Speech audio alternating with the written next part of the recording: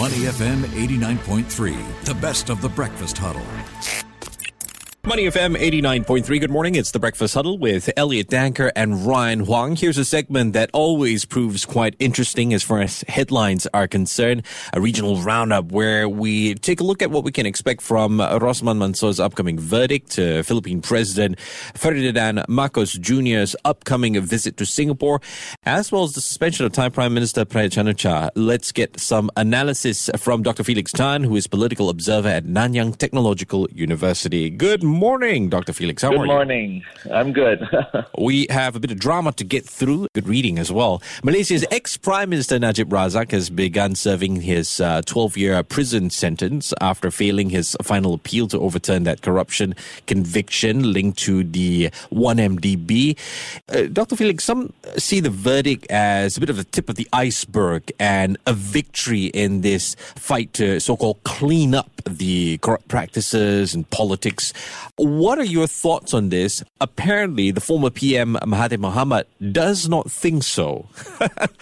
Yeah, I think I would agree with Dr. Mahathir Mohamad, that I don't think that this will necessarily be a fight to clean up the country's politics. Now, we have to understand that probably corruption is in this part of the world is rather endemic, and Malaysia is just no different. Now, there have been also arguments that this has been a politically motivated attack on the former Prime Minister. So, the cards are on the table. There could be many views to this, but I do not think that this is just the tip of the iceberg. Perhaps in this particular case is that he wasn't careful enough. And so firstly, we have to see that, Malaysian politics goes beyond just the person. And secondly, Malaysian politics is largely dominated by several parties and several leaders vying for power. So I think, this could be a start of, many other cases as well, but it's not necessarily a fight to clean up the country's politics. I'm going to tiptoe around this question and try to ask it the best I can. Hopefully I don't mess this up. I mean, when we talk about public opinion in Malaysia, there are a number of factors. Are we taking for granted how much the religious factor has played a part when you consider the different generations of the workforce that so-called, for lack of better choice of words, that modern thinking, modern expectations with this younger workforce? With regards to Malaysia, I think that there is a huge divide within the country itself, not just between whether the younger workforce or the older workforce, but there are also different states will have different gravitation towards different political parties.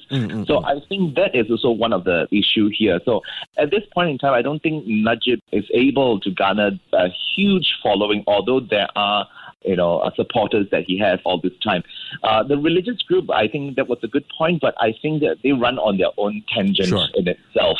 And most of the time, and largely, they do not look too favorably towards secular politics in that sense. So there is a divide and they work on their own. And usually in Malaysia, PAS will take much of that pie. So even within the secular government itself, there are also different factions. You've got UMNO, you've got DAP, and so on and so forth. So these are, you could say there are different groups that are vying for power in the country. So there is a divide there. Yeah, and then if we look at the profile of the Sarawakian voter, that's another story altogether. Yeah, correct. Yeah, that's another story safe to say, faith in so-called the justice is not fully restored in that sense. Well, I think when it comes to justice as well, I think we also have to understand that it's sort of state-by-state cases. Okay. So what happens in, for example, like you mentioned, Sarawak is completely different from what happened probably in Johor or in Kelantan and also in Selangor. So I think we have to understand. But of course, there's a federal government, and I think it has become a federal case. So there has also been talks that the Sultan Abdullah of Pahang, who is also currently the Yang di-Pertuan Agong, might be pardoning him. Or at least UMNO is trying to get Najib pardoned in this instance. But I think his case is very different from Anwar Ibrahim. And, there is clearly a situation of a breach of trust by a former prime minister to siphon millions of dollars into his own pocket. So I think the Sultan will be caught in a huge bind at this point in time. Rosman Mansour's upcoming verdict, I believe, happening tomorrow. Let's talk about what we can expect. And apparently, I hear there's been an alleged leak of the verdict. What are you making of this? I think the leak has been, a rather most disingenuous to begin with. But I think we also have to see that the verdict is probably moot by now, given that the jury is out on this one.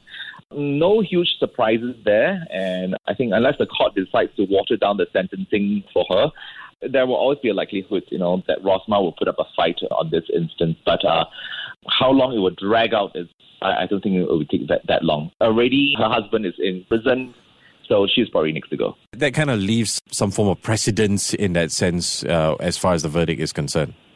Rosmah is not the most well-liked first lady in Malaysia to begin with. I think that can agree on. But there's a sort of possibility that she might make a surprise comeback. We have seen that in the Philippines with the former Philippines First Lady Imelda Marcos. And she made a surprise comeback into politics as well, after the death of her husband. So, we might see a return of Rosmah in some form or in some way, despite what the verdict might be. Hey, well, when you have your hair, standing the way hers manages to, you never know, right? Sorry about that. Let's turn our attention to Philippine President Ferdinand Marcos Jr. I understand he's set to make a state visit to Singapore September 6 to 7 at the invitation of our President Halimah Yacob. Let's talk about the objective of this visit. And I guess it makes sense to continue to strengthen ties since we have quite a close relationship with Philippines. I think definitely. I think his visit will be probably a goodwill visit to reconnect the ties between Singapore and the Philippines. After all, Singapore does boost a significant number of foreign domestic workers, IT specialists, and also nurses from the Philippines. So certainly this visit will boost that sort of stronger connection between its people in our country and also between state-to-state relations as well. But above and beyond that, I think it also will probably boost stronger economic ties, especially since Singapore and the Philippines are part of ASEAN, and it will bode very well for the two countries. So I think it's also re-established that kind of connection, and it will continue to work on sustaining the good relations between the two countries. I mean, it's good that the tourism there has opened up as well, and I'm leading to, the kind of challenges that President Ferdinand Marcos Jr. has to deal with. He submitted a record budget that works up to about 94 billion for 2023 to the House of Representatives. At the end of the day, this unity budget, as it's called, is to propel the country out of its COVID-19 induced slum. Money is going to be an issue. Where are you going to get this money? And is it too little, too late? I think despite his father's tainted legacy, I think Ferdinand Marcos Jr., or commonly known as Bongbong Marcos, does command a good amount of support from the Filipinos. Now, this budget proposal is probably one of the highest, and that has been sent to the Philippines Congress. But I think he's sticking to his campaign promises as to build better, more, and also to improve Philippines' infrastructure programs as well, and also the economy, especially after COVID-19. But one can only hope that the money will not be given to dubious business people and leaders. And I think that is one of the biggest challenges Philippines will face. And, time and again, there has always been that sort of a businesses that is, leaves a lot more to be expected. This is a huge problem in the Philippines. Now, what this budget would hope to do is perhaps alleviate many Filipinos that have been affected by the economic downturn as well. So we can only hope for the best in the Philippines. But this is a 6-year, one-term kind of presidency. So he has to do it fast, do it quick, and, do the best he can. Unfortunately, only time will tell. I'm on the line this morning with Dr. Felix Tan, who's political observer for Nanyang Technological University. Dr. Felix, moving on to Thailand, the Constitutional Court there has surprised the nation by suspending Prime Minister Prayut Chan-o-cha. How will this suspension play out? Is there any chance, to save pride, he would resign before it kicks in? There's definitely no likelihood, or very unlikely, that Prayut Chan-o-cha will resign, and there is no need, at least until a court decision. So the court could also drag this case out until the next election, which is due in May 2023. And there is no time frame for the court to issue any verdict at this point in time. Now, also, we have to understand that Prayut Chan-o-cha is probably not the most well-loved prime minister, given that he came into power through a coup. So how I see it is that the court will likely rule in Prayut's favor and reinstall him as Prime Minister. There might be some sort of a compromise, and it will give Prayut enough time to compete in the next election if the results and the verdict is released before the next election. And there won't be any surprises there. But I think the main issue here is whether Prayut has actually served more than 8 years as Prime Minister. And depending on how the court decides, how they view his term, whether he started in 2014 when he took over the premiership in a coup, or did he start his premiership in 2017 when the Thai constitution got rewritten, or 2019 when he won the general election. So I think these are three different, time frames the court that can look at, and the likelihood there will be some sort of a compromise and said that he probably started in 2019. I don't want to be a lawyer in that court. Wow. Dr. Felix, final country I just want to take a look at before we wrap things up is Myanmar. The UN's new special envoy for Myanmar, Noeleen Heyzer's trip to the country. What are some of the highlights? What stood out for you with regard to Ms. Heyzer's meeting with Min Aung Hlaing? And I don't know, is it another failed mission where the UN is concerned? Because this is dragging out for longer than it needs to be. I think it's definitely dragged out far longer than anyone would have expected it to be, and it's going down the rabbit hole at this point in time. I think one can see that this is just yet another, failed mission by the UN or any, political bodies to change the situation in Myanmar. We have to understand that Myanmar military leaders, not least Min Aung Hlaing, are a very belligerent lot. There is no compulsion on their part to end their rule, especially when they can continue to wield significant power over the people of Myanmar.